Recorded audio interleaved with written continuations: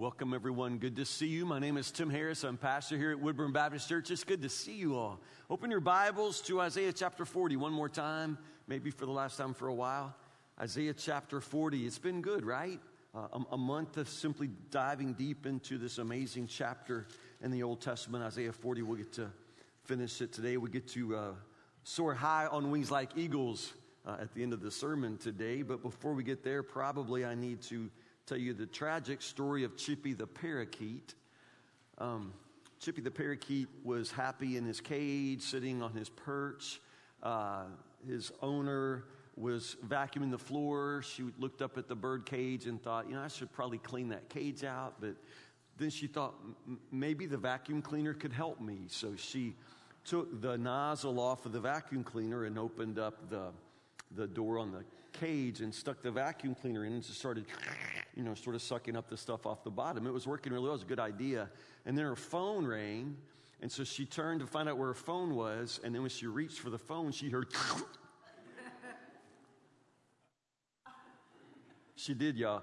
She sucked the parakeet up in the vacuum cleaner. Just, so she's thinking, oh, no. So, you don't really know what to do in a moment like that. So she started taking the vacuum cleaner apart, and then she reached down in the bag, and sure enough, she could feel him. Bird, Chippy, she loved this bird, y'all, but this bird was, sucked in. And so now she kind of pulled him out, and she could see that he was still partly alive, but covered with lint and hair and fuzz and stuff, out of the vacuum cleaner bag, all the stuff in there. So she thought the only chance of, letting him live would be to wash that stuff off. So then she took him into the sink and just gave him a good blast, of water. And she was scrubbing him and getting all the fuzz off of him. And then she, tried to see if he'd stand up, And he just sort of stood there. And then he started, shivering because now he's wet. And so she decided to, give him a good hair drying. So she got her hair dryer. And anyway, the bird lived. Chippy the parakeet lived through all of that, sucked in, washed up, blown over. I mean, he lived through all of that. A couple of days later, one of her friends called and said, how's Chippy? How's Chippy? And she said, well, Chippy just not the same. Mostly he just sits in his cage now and stares. Y'all ever felt like that? I mean, I know that Isaiah 40 says we're going to soar on wings like eagles, but most of us, we're just kind of stunned like Chippy the parakeet. I mean, because that's how life is. That's how actual life is. And few of us really are in those moments of soaring high on wings like eagles. Most of the time, most days, we're just sort of like Chippy the parakeet, sucked in, washed up, blown over, and now just sort of, sitting and staring and stunned at what life has brought to us. But Isaiah chapter 40 really does have a secret for us. It's a beautiful secret and a good word for all of us today who struggle with what life has brought us. Isaiah chapter 40, wrapping up. Let's go back to verse 28 and read to the end. You do that with me? Isaiah chapter 40, verse 28 is where we'll begin. Cafe folks, open your Bibles. I love you guys. Join in with us. Isaiah 40, verse 28. This is good, you all. This is good. Having never heard, having never understood, the Lord is the everlasting God, the creator of all the earth. He never grows weak or weary. Underline that. He never grows weak or weary. No one can understand the depths of his understanding. He gives power to the weak and strength to the powerless. Even youth will become weak and tired, and young men will fall in exhaustion. But those who trust, those who wait in the Lord will find new strength. They will soar high on wings like eagles. They will run and not grow weary. They will walk and not faint. Even youths will become weak and tired, and young men will fall in exhaustion. Right there, again, we're going to talk about how God gives us new strength, but we start out there by talking about our strength, the kind of strength that we have. And verse 30 says, even young people will become weak and exhausted. Young men will fall in exhaustion, stumble and fall. Literally what Isaiah says there is that stumbling, they stumble, which is a way of saying, even young people, when they're stumbling, they stumble.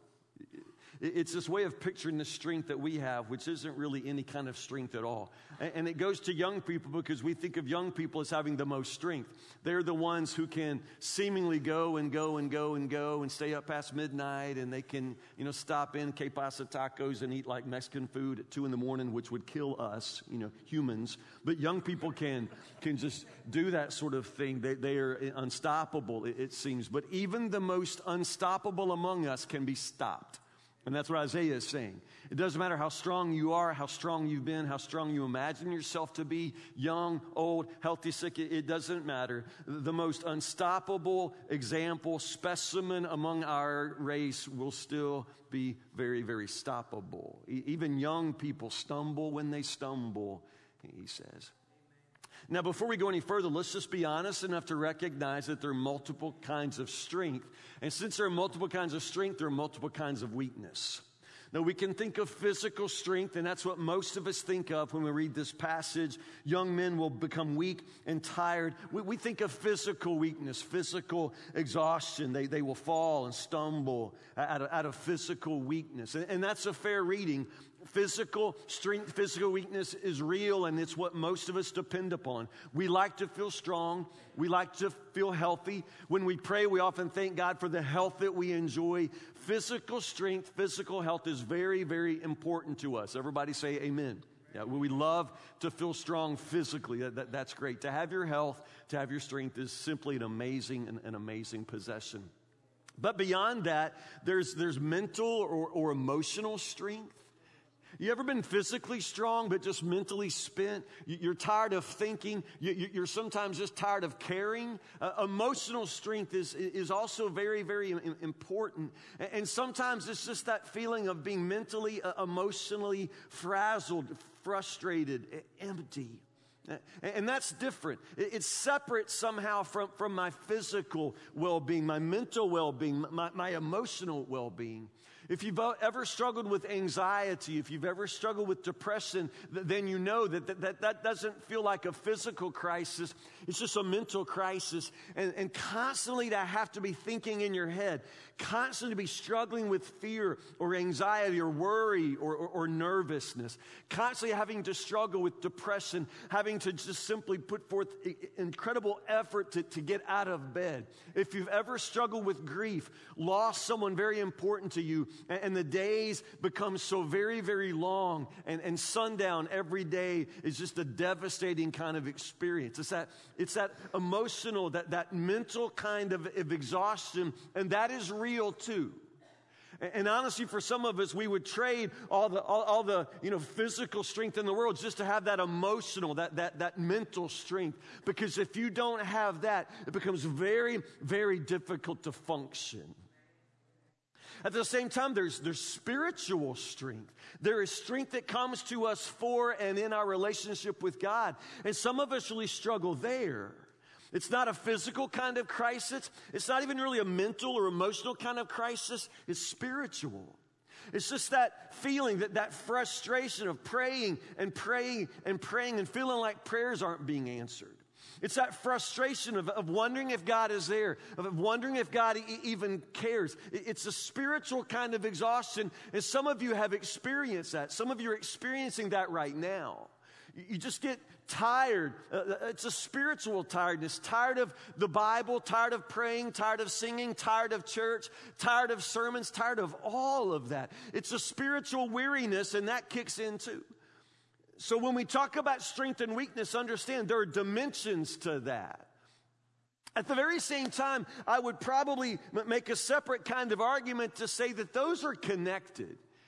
I know that we're used to thinking of ourselves as sort of body, mind, and soul. Jesus says, love the Lord your God with all your heart, soul, strength, that sort of thing.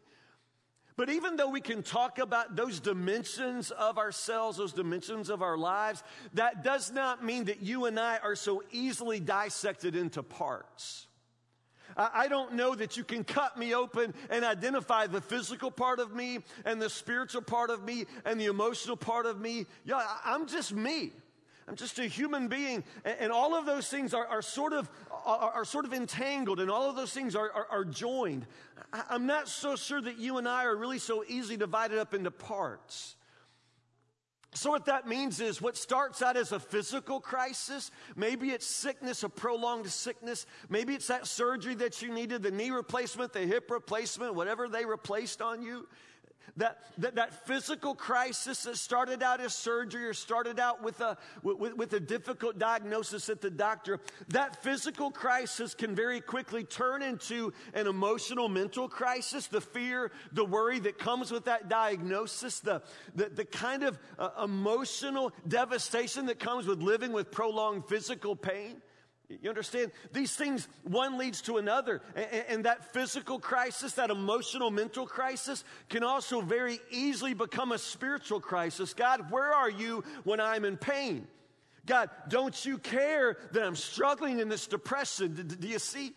So we can talk about physical, mental, emotional, spiritual strength and weakness, but honestly, in my mind, one leads to another, that you can separate them, but so at the same time, I sort of experience all of these things at once. That's why they put chaplains in hospitals, you understand? Because most of us realize that a physical crisis very quickly becomes a spiritual crisis. And to be really just completely transparent with you, in the lowest points of my life, it was the kind of weakness that I experienced in all three ways: the physical weakness, the emotional, mental weakness, the spiritual weakness. It's just the very nature of being human. We are limited. We have a particular kind of strength, but it always runs out. Even youths will become weak and tired, and young men will fall in exhaustion. They stumble when they stumble. But here you go.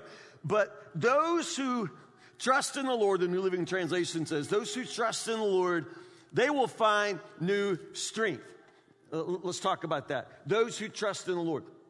When it comes to finding strength for our lives, when it comes to having our strength, our desire, our will renewed, is there some sort of secret?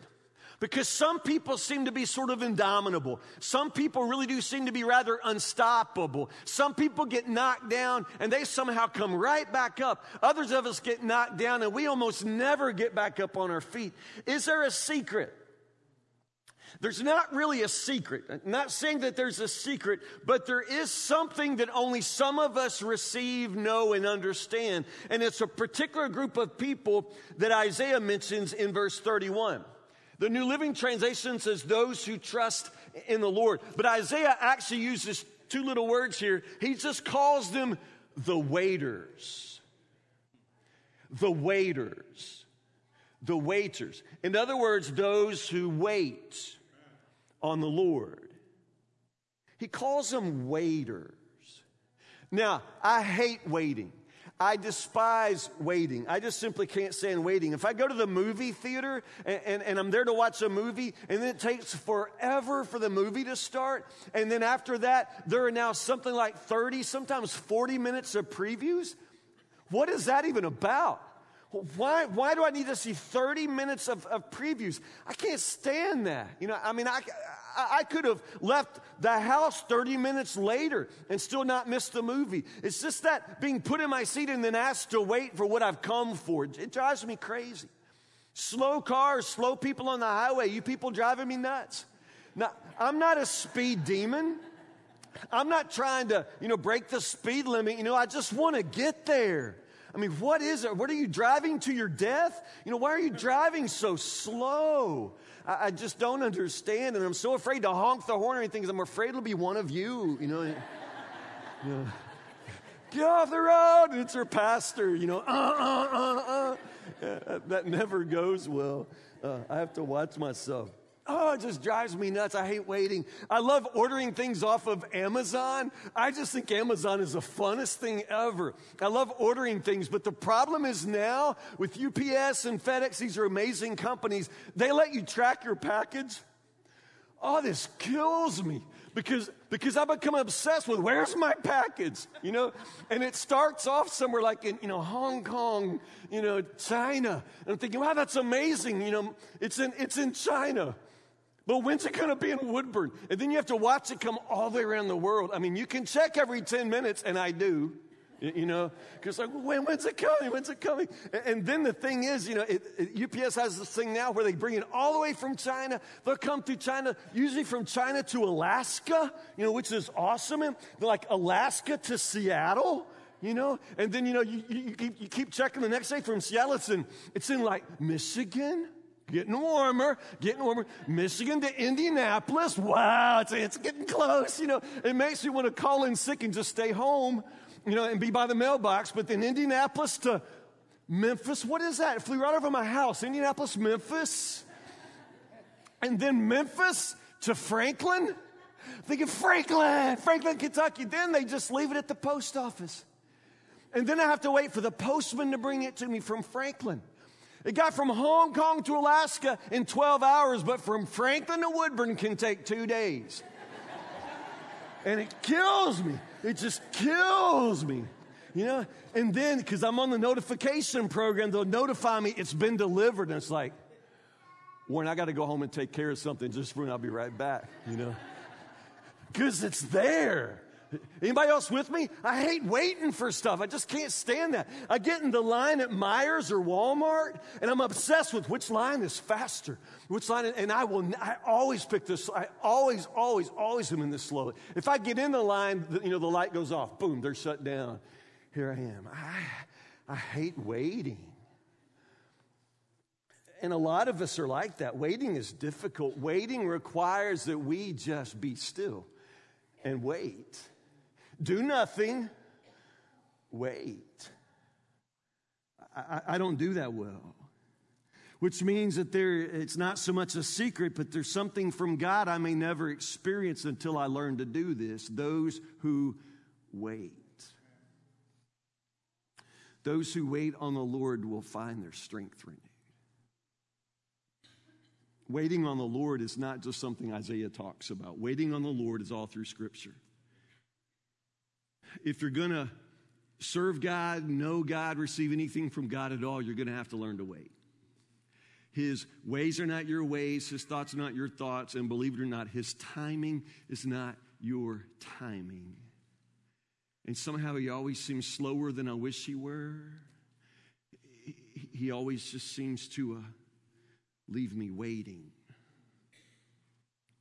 So what exactly does that look like?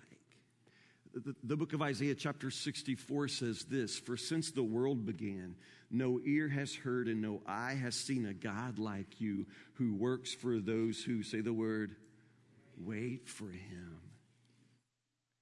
No eye has seen a God like you who works. God works for us, but God works for those who wait for Him. What does that mean? New Living Translation just simply says those who trust in the Lord. And it is trust, but Isaiah's word is wait. And I think it's an important word because trust sounds like something you can do without really having to wait. But waiting is something you can't really do without trusting. You have to learn how to wait. What does that look like? Well, I'd say three things. First off, it looks like prayer. It is prayer. You got to learn how to pray. I know that sounds really basic, and it is basic, but that doesn't mean that you're good at it. It doesn't mean that you even do it. I think prayer is a strange sort of thing, and a lot of us, if we had to really stop and be honest, we'd have to say that we live a life of relative silence before God. We just don't pray. I mean, maybe with our wife at meals, something like that, but prayer itself is a language of dependence. Prayer itself is what people who are waiting do, but because it keeps the line of communication open. I was talking about my package coming from all the way from Hong Kong, China. What sustains me in that waiting is the fact that there's communication along the way. They notify me, that they let me know where it is along the way. That communication helps me a lot. And that's why prayer is very important for those who are waiting for God. You need to stay in communication. It helps you have confidence in Him. It helps you somehow rest and trust and know that He is God and that He's going to work for you. Your difficulty, your lack of patience probably somehow is related to your lack of prayer. You just have to pray. You have to pray.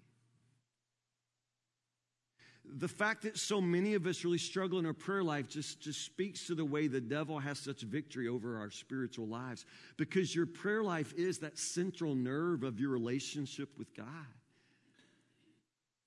Why don't you pray? Why don't you pray more?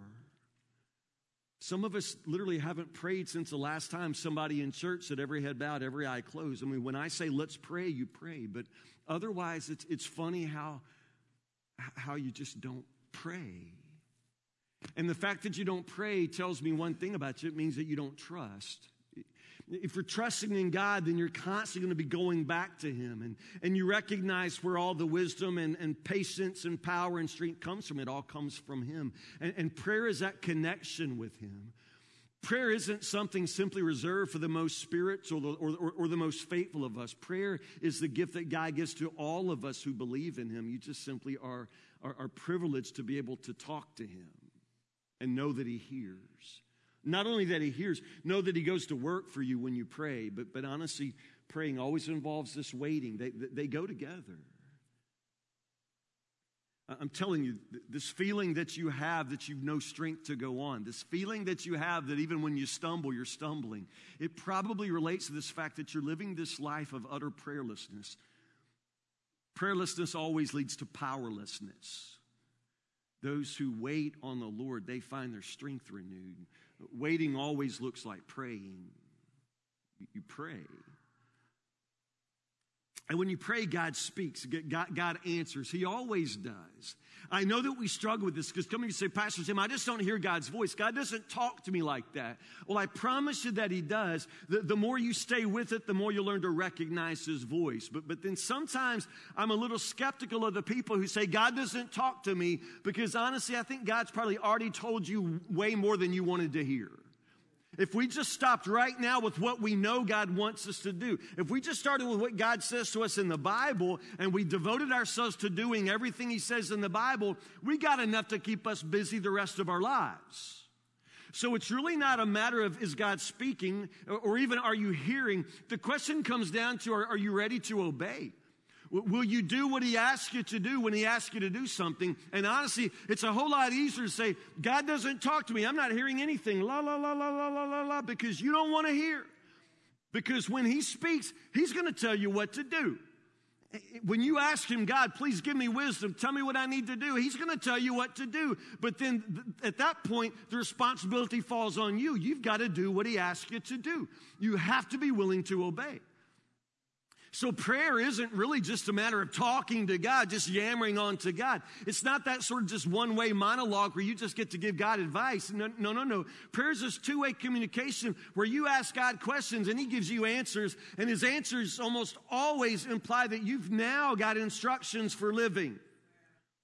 Now, here's the thing. Those who wait on the Lord are the ones who find that God goes to work for them, which really means sometimes when you ask God what you're supposed to do, sometimes when you ask God what He wants from you, sometimes His answer will be nothing. I'm not saying He doesn't answer. I'm saying He's telling you just to wait. You stay put. There's nothing for you to do. You just let me go to work for you. Sometimes that's exactly what God says.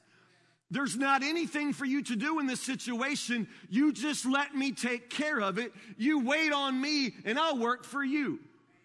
Now, on the one hand, some of us think, well, hot dog, I get to be lazy. No, because sometimes nothing is the most difficult thing God will ever ask you to do. I don't do nothing well. I don't do nothing well at all. I mean, I want to do something. I mean, if God's going to go to work for me, at least, let me feel like I'm helping. Let me feel busy. I cannot stand to have nothing to do. But sometimes that's exactly what God calls for me to do. Nothing. You just wait. You just trust. You let me take care of it. Oh, God, is there not another way we can deal with this where I get to get busy? No. Notice what Isaiah says in chapter 30. Only in resting in me will you be saved. In quietness and confidence is your strength. What? Strength in quietness and confidence. Have y'all noticed I don't do quiet very well either? And resting, I don't rest. can't stand to rest. If you're sitting around resting, nothing's getting done. I'm a worker. I want to do something. I want to get up early. I want to put on gloves. I want to rest. Because when I rest, it feels like I'm not doing anything. And God says, that's exactly right. There's nothing for you to do. You just trust. You just wait. You just let me take care of it. How many times in your life have you messed everything up because you said something when you shouldn't have said anything? How many times have you messed something up because you got yourself involved in something you were never supposed to be involved in? How many times have you messed it all up because you stepped in and tried to do God's work for Him? You mess up a whole lot of stuff. You create a whole lot of mess because you don't know just how to rest in Him. Be quiet, be confident, and find strength in Him. I'm telling you, sometimes there's nothing for you to do, and when there's nothing to do, the best thing to do is nothing. Y'all looking at me, but you don't believe me. Nothing. Trust Him. There's not anything you can do about it. You just let Him work. You trust Him. The more you panic, the more you worry, the more you are afraid, the more you mess this stuff up. You simply rest in Him, and quietness and confidence is your strength. But then sometimes God tells you what to do, and He means for you to do something. And sometimes that's it too. Sometimes there's nothing for me to do, and then sometimes He tells me exactly what I'm supposed to do. And then I get with it. I get to get busy. Sometimes the answers go step into the fight. Sometimes the answer is you saddle up, you get out there, you go, you work, you dedicate yourself, you have the conversation, you go knock on the door, you call that person, you go to that person's house. Sometimes the answer is you call that doctor, you do the therapy, you do exactly what God says, because sometimes it's resting, but sometimes it's not resting. Proverbs 21 says this, the horse is prepared for battle, but the victory belongs to the Lord. What's that mean? The horse is prepared for battle. What does that mean? Who prepares the horse for battle? Well, the horseman, the rider, the one who's going to get on the horse. So this is God's point here. Sometimes you got to saddle up and ride into the battle, but that doesn't mean the victory isn't still the Lord's. You understand? So even though we have something to do, even though God says work, get out there, fight, struggle, stay in there, you be active, you get out there, that doesn't mean we're not still waiting on Him. They're not opposites. Even when God has put me in the midst of the struggle, and I know exactly that there's a lot of this that I'm responsible for, that does not mean I'm not still waiting on Him, because my strength comes from Him. I can work, I can fight, I can saddle up the horse, ride into battle, but I have to ride into battle still knowing if there's any victory here, it still belongs to the Lord. It ain't me and it ain't my horse. Understand? Does it make sense? So Isaiah says it's what happens for those of us who learn how to wait. There's a reward that's promised. Verse 31, those who wait on the Lord will find new strength. New Living Translation says. Literally what it says there is that they will exchange, that they'll change their strength. They'll exchange. And that's a different kind of thought. It's a little harder to translate. But the idea here that Isaiah wants to make clear is that there are actually two kinds of strength. There's my strength, your strength, and then there's God's strength. And they're completely different. My strength, your strength always runs out. It's always limited. I can be very strong, and I can be as strong as my body will let me be, but I will still always have a limit. I will only be able to bench press so much. And honestly, y'all, I'm limited. I'm limited on that sort of thing. I am a runner. I'm a runner, and I'm not very fast, but I can run far. I can run far. I can probably run further than any of you. I'll take on any of the senior adult ladies today. Man, I can run far.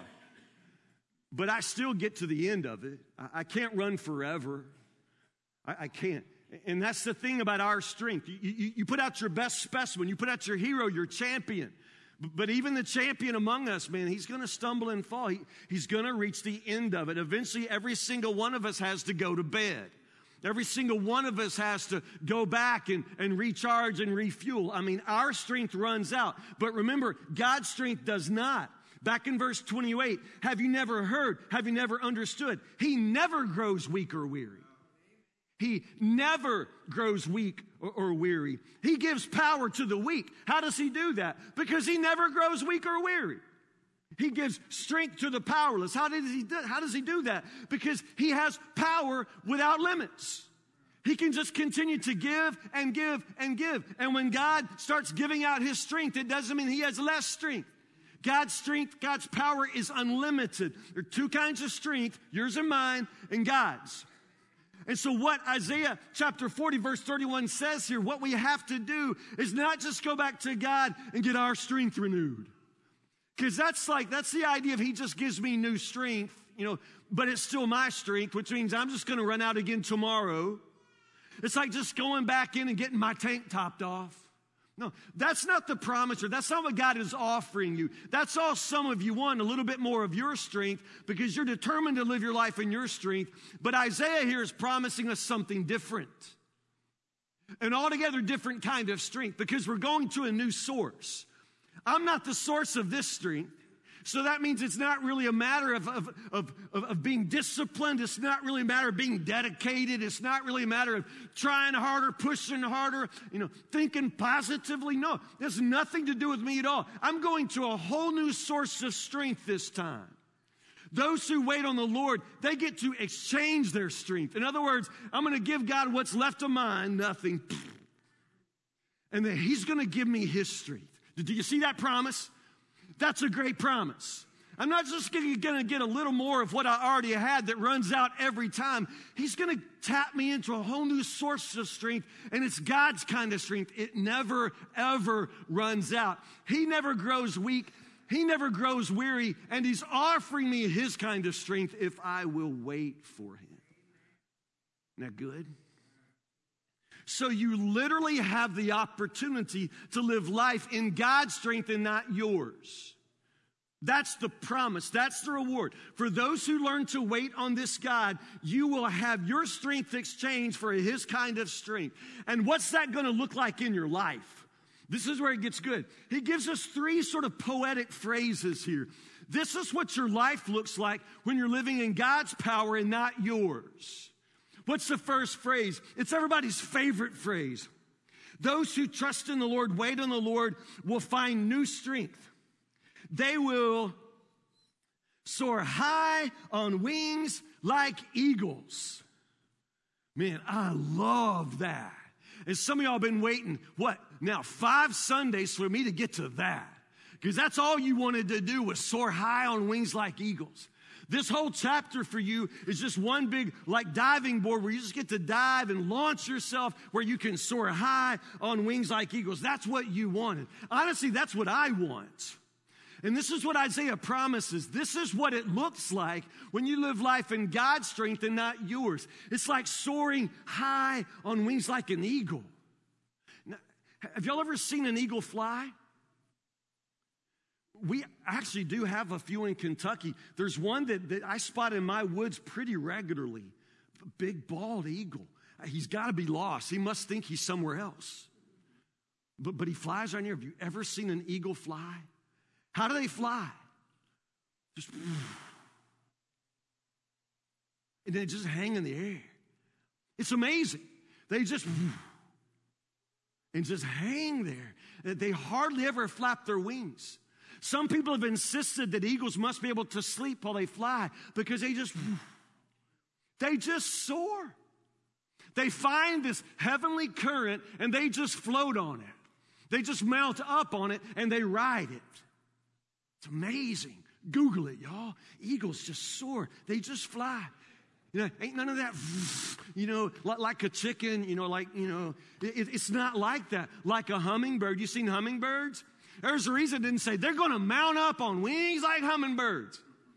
Because hummingbirds aren't impressive. Hummingbirds are the hardest working creatures that God ever made. Hummingbirds fly so fast and so hard, you don't even see their wings just. Now, they're pretty funny. They're amazing. You know, I sit on my porch swing and the hummingbirds kind of swim around and they're awesome and hilarious because they're all over the place. They're darting and buzzing and dipping, you know. It's amazing. Every now and then one of the hummingbirds will stop flying, will go up into a tree limb, and it's just amazing to watch one sit still. They just won't do it for long. You know. Some of you, your life looks more like the hummingbird than the eagle, and you must not be thinking that you're living in God's strength. That's not what your life is like. It's not buzzing and dipping and darting like a hummingbird, never stopping, working so hard. No. Remember, no ear has heard, no eye has seen a God who works for them who wait on him. And he works for us. So that means your life isn't about exertion so much. You shouldn't always be so frustrated. You shouldn't have to run yourself ragged just to live your life. If you got no time for nothing, I'm just telling you one thing. I mean, God intended that you work and that you rest. God intended that you live a life of some sort of balance and healthiness. And honestly, if you don't even have time to sleep, if you don't have time to eat, you are trying to do a whole lot that God never intended that you do. If you say, you know, my family, we only got one night a week and it's Sunday. Really? Because God gives you 7 nights. And honestly, if it's so packed in there that you got no time for nothing, you're trying to do a lot of things that God never intended that you do. God's intention is not that you live like a hummingbird, busy, you know, buzzing, darting, you know. That's just not the life. He says if you're living in his power, you get to what? Yeah, soar like an eagle. The eagle manages to simply float in the air like that because he's held aloft by a current of air. He finds that current and just rides it. So you have to allow the Holy Spirit to elevate, to mount up your life. He's the one who holds you in the air so you don't have to work so hard to keep it all off the ground. You understand? It's a promise here. It's a reward. Those who wait on the Lord will find a new kind of strength. They will soar high on wings like eagles. They will run and not grow weary. Now, sometimes life is soaring high like an eagle, but sometimes it's just running and not getting weary. Now, I am a runner, and I love this part of me. This is one of my favorite verses for that. It's just that promise, that idea that you could just run forever. I mean, really run, just going at it. Some of you can't even, you wouldn't even, if we held you at gunpoint, you really wouldn't run then. You just, just shoot me. Just shoot me. Yeah. But the idea here is a person that has such strength, such a source of strength that they're able to just run and never, ever, ever poop out. Never, ever even get out of breath. Run with no tiredness. Have you ever seen people who seem able to do this? We're not just talking about the busiest people you know. It's just the people who go through such incredible trials in their lives, but somehow they just continue not to run out of physical, emotional, spiritual strength. That's the person who suffers and you see them suffering, and somehow even in their suffering, it would be as if they just get stronger and stronger and stronger. Have you not seen people like this? Because I have. Our church is blessed to have a number of people like this. So how do they do this? How do they continue to maintain such faith? How do they continue to maintain such joy? It's almost as if their joy has nothing to do with circumstances at all. And you're right. You understand? It's a different source. It's a source that's not coming from just, things going well in your life. If God is your source of strength, as God is your source, then it really doesn't matter what happens down here. You won't be depleted because nothing's going to deplete God, who is your source. So if you're constantly running out of joy, constantly, running out of faith, constantly running out of everything, then you've got to really examine what is your source of strength. Those who wait on the Lord, they get a different kind of strength. They're able to run and not get weary. They don't slow down. They don't stop. You understand that they don't have to ever just wonder what in the world's going on. They are tapped into a source that lets them go in strength to strength. They run and not get weary. They walk and not faint. Y'all see what he did here, right? You see what he did there? He made those last 4 words the most important words in the whole chapter. We've been reading for weeks and weeks and weeks, y'all, to get to those 4 words, walk and not faint. See, you wanted to get to soar on wings like eagles. That's what you wanted, because that's the promise. You want God to promise you that the rest of your life, that every day will be you soaring on a wing. I mean, that's what you want, to soar. You want to soar effortlessly. You just want to soar. You want to float high, carried by a heavenly current. You want to sleep while you fly. You want to go first class. You just want this. You want to mount up on wings like eagles. That's the promise you cling to. And it's a promise that's here. Don't miss it. It's a promise that's there. But there are 3 phrases here, 3 poetic phrases that show you, that declare to you what the life lived in God's strength is going to look like. And it's a sort of progression. And the order in which you state these different declarations, I think it matters. Now, if I were writing Isaiah 40, I didn't get to have this input, but if I were writing Isaiah 40, I'd have done this backwards. I would have done it the other way. I would want to build momentum and then end up soaring on a wing like an eagle. I would start out, those who wait on the Lord, they will walk and not faint. They'll run and not get weary. They will soar, because a good sermon should end, with all of us soaring on wings wouldn't that be awesome? Would you all agree? That would make it, we'd like that more. Because it builds momentum. It even increases speed. You walk, and then you run, then you fly. You run so fast your feet leave the ground. I would love that. But that's not the way the Word of God comes to us. Actually, something of a slowdown here. You soar on wings like eagles. You run and not get weary. Walk and not faint. That's a promise too. Sometimes when you're living your life in God's strength, what it will look like is you just staying on your feet. Ain't no running here. Ain't no soaring. But I'm on my feet. Walking. Walking and I'm walking and my legs don't just give out, I'm not fainting, I'm walking. Is that enough? If God has all of this power to give me, and if I wait on Him, you mean I could wait on Him, and in the end of all that waiting, all I get is the ability to walk and not faint? That's not saying much. To say you're walking and not fainting means you feel like you could. To say I'm walking and not fainting means, this is an accomplishment for me, just to be able to put one foot in front of the other. This is something, y'all. It may not look like anything to you, but you don't understand how weak I've been. I am walking and not fainting.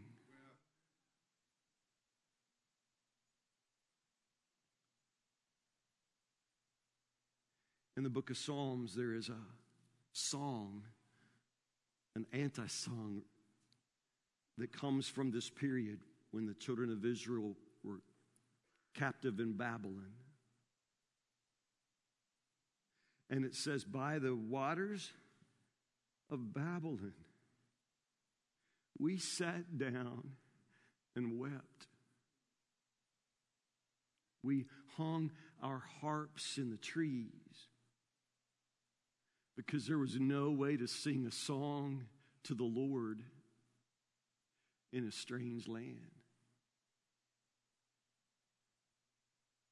Those are the people that Isaiah is writing to. That's why he starts out saying, comfort my people, says the Lord. Comfort. That's why Isaiah 40 spends so much time describing who God is and how great God is. This God who comes, and he's coming, make no mistake. So prepare a highway for him because he's coming. And that road that he uses to travel to come to you is the same road he's going to use to take you out of here. You're not going to stay in this strange land where there's no way to sing a song of praise to the Lord. He's going to take you out to a place where you can praise him again. That's the promise of Isaiah 40. And that's the people that he's talking to. They haven't soared a high on nothing for a long, long time. And they have known nothing but weariness, nothing but forced labor, nothing but day after day after day of a praiseless, songless existence.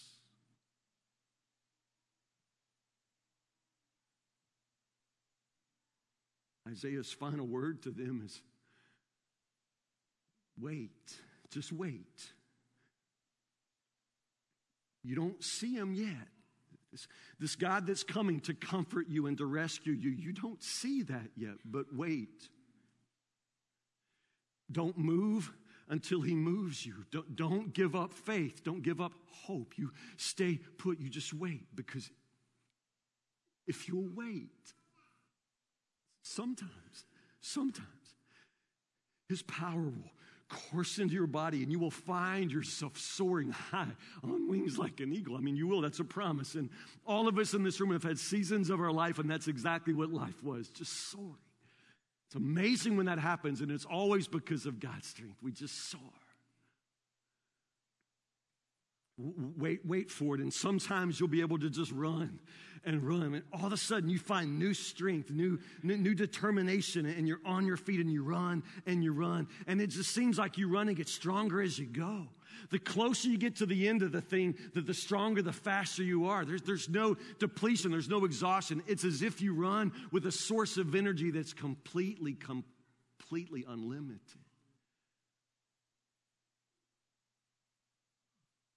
And then sometimes you wait, and you wait, and you wait. And this strength, this unlimited, impossible strength from God, just puts you on your feet. Just put you on your feet again.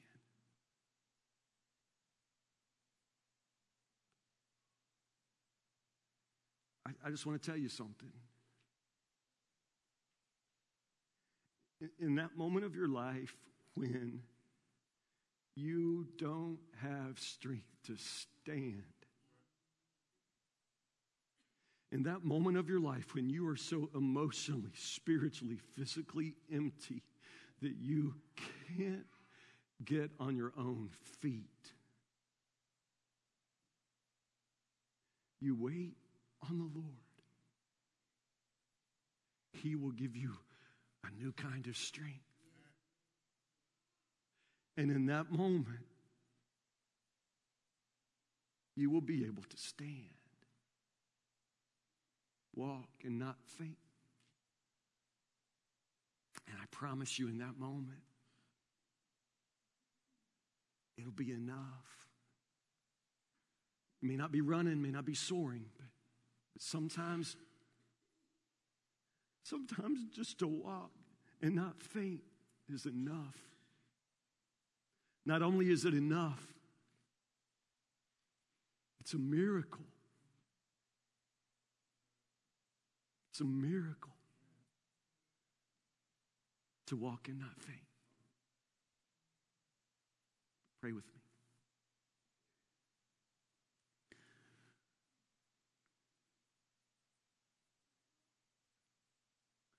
God, there are people in the sound of my voice this morning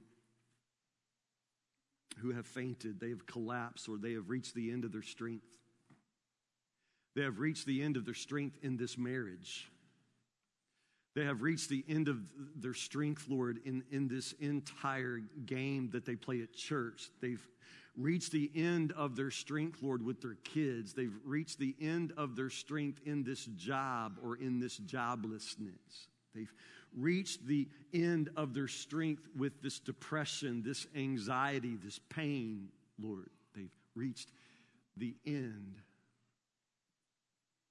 But Lord, when we have come to the end of our strength, will you not teach us, Lord, that is the moment when we can learn to be quiet, when we can learn to be still, when we can learn to wait, Lord. We wait because there's nowhere else to go, no other source. There's no other way that we can find new strength, Lord. If we're going to be placed on our feet, Lord, only you can give us feet to stand on. God, teach us to wait for you. Teach us to pray to you. Teach us to trust you. Teach us to know how to do nothing when nothing is all there is to do. And teach us, Lord, to know how to wait for you even when we have much work to do, Lord. Teach us how to fight the battle and struggle on and continue, Lord, still to wait on strength from you. Lord, we are very, very guilty of flapping our wings and trying to launch ourselves into some sort of life, Lord, and it is exhausting. Lord, we are very, very guilty of running and running and running in our own strength, Lord, and we are exhausted and we are frustrated and we are quitting. But Lord, teach us. Teach us the difference between our strength and your strength, and teach us what it means to wait. And teach us what a miracle it is, Lord, when finally, from the depths of our despair, we are lifted to our feet and made able once more to walk and not faint. We pray for that strength, Lord, that comes from you today. Because without it, Lord, we cannot make it on our own. Bless us this day, Lord, with new strength.